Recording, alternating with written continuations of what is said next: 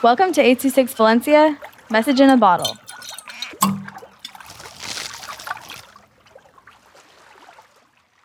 My Trip to Universal Studios by McKenna with 826 Valencia.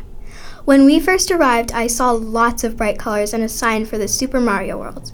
This summer, I went to Universal Studios because me and my brother had never gone. It took about 6 hours to drive there, and before we went to Universal Studios, we went to Disneyland for 2 days. It was so fun, and we did lots of cool things. First, we did a tour in an open bus and saw a Jurassic Park set, a Jaws set, and also lots of props. After the super long tour, we had lunch and did lots of rides.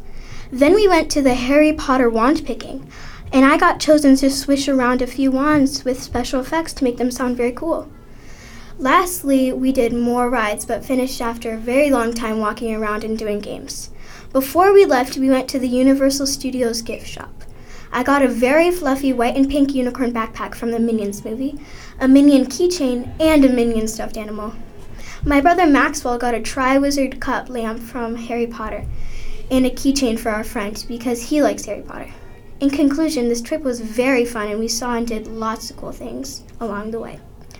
It was also very special because I went with my family, and I would like to go again in the future to do everything.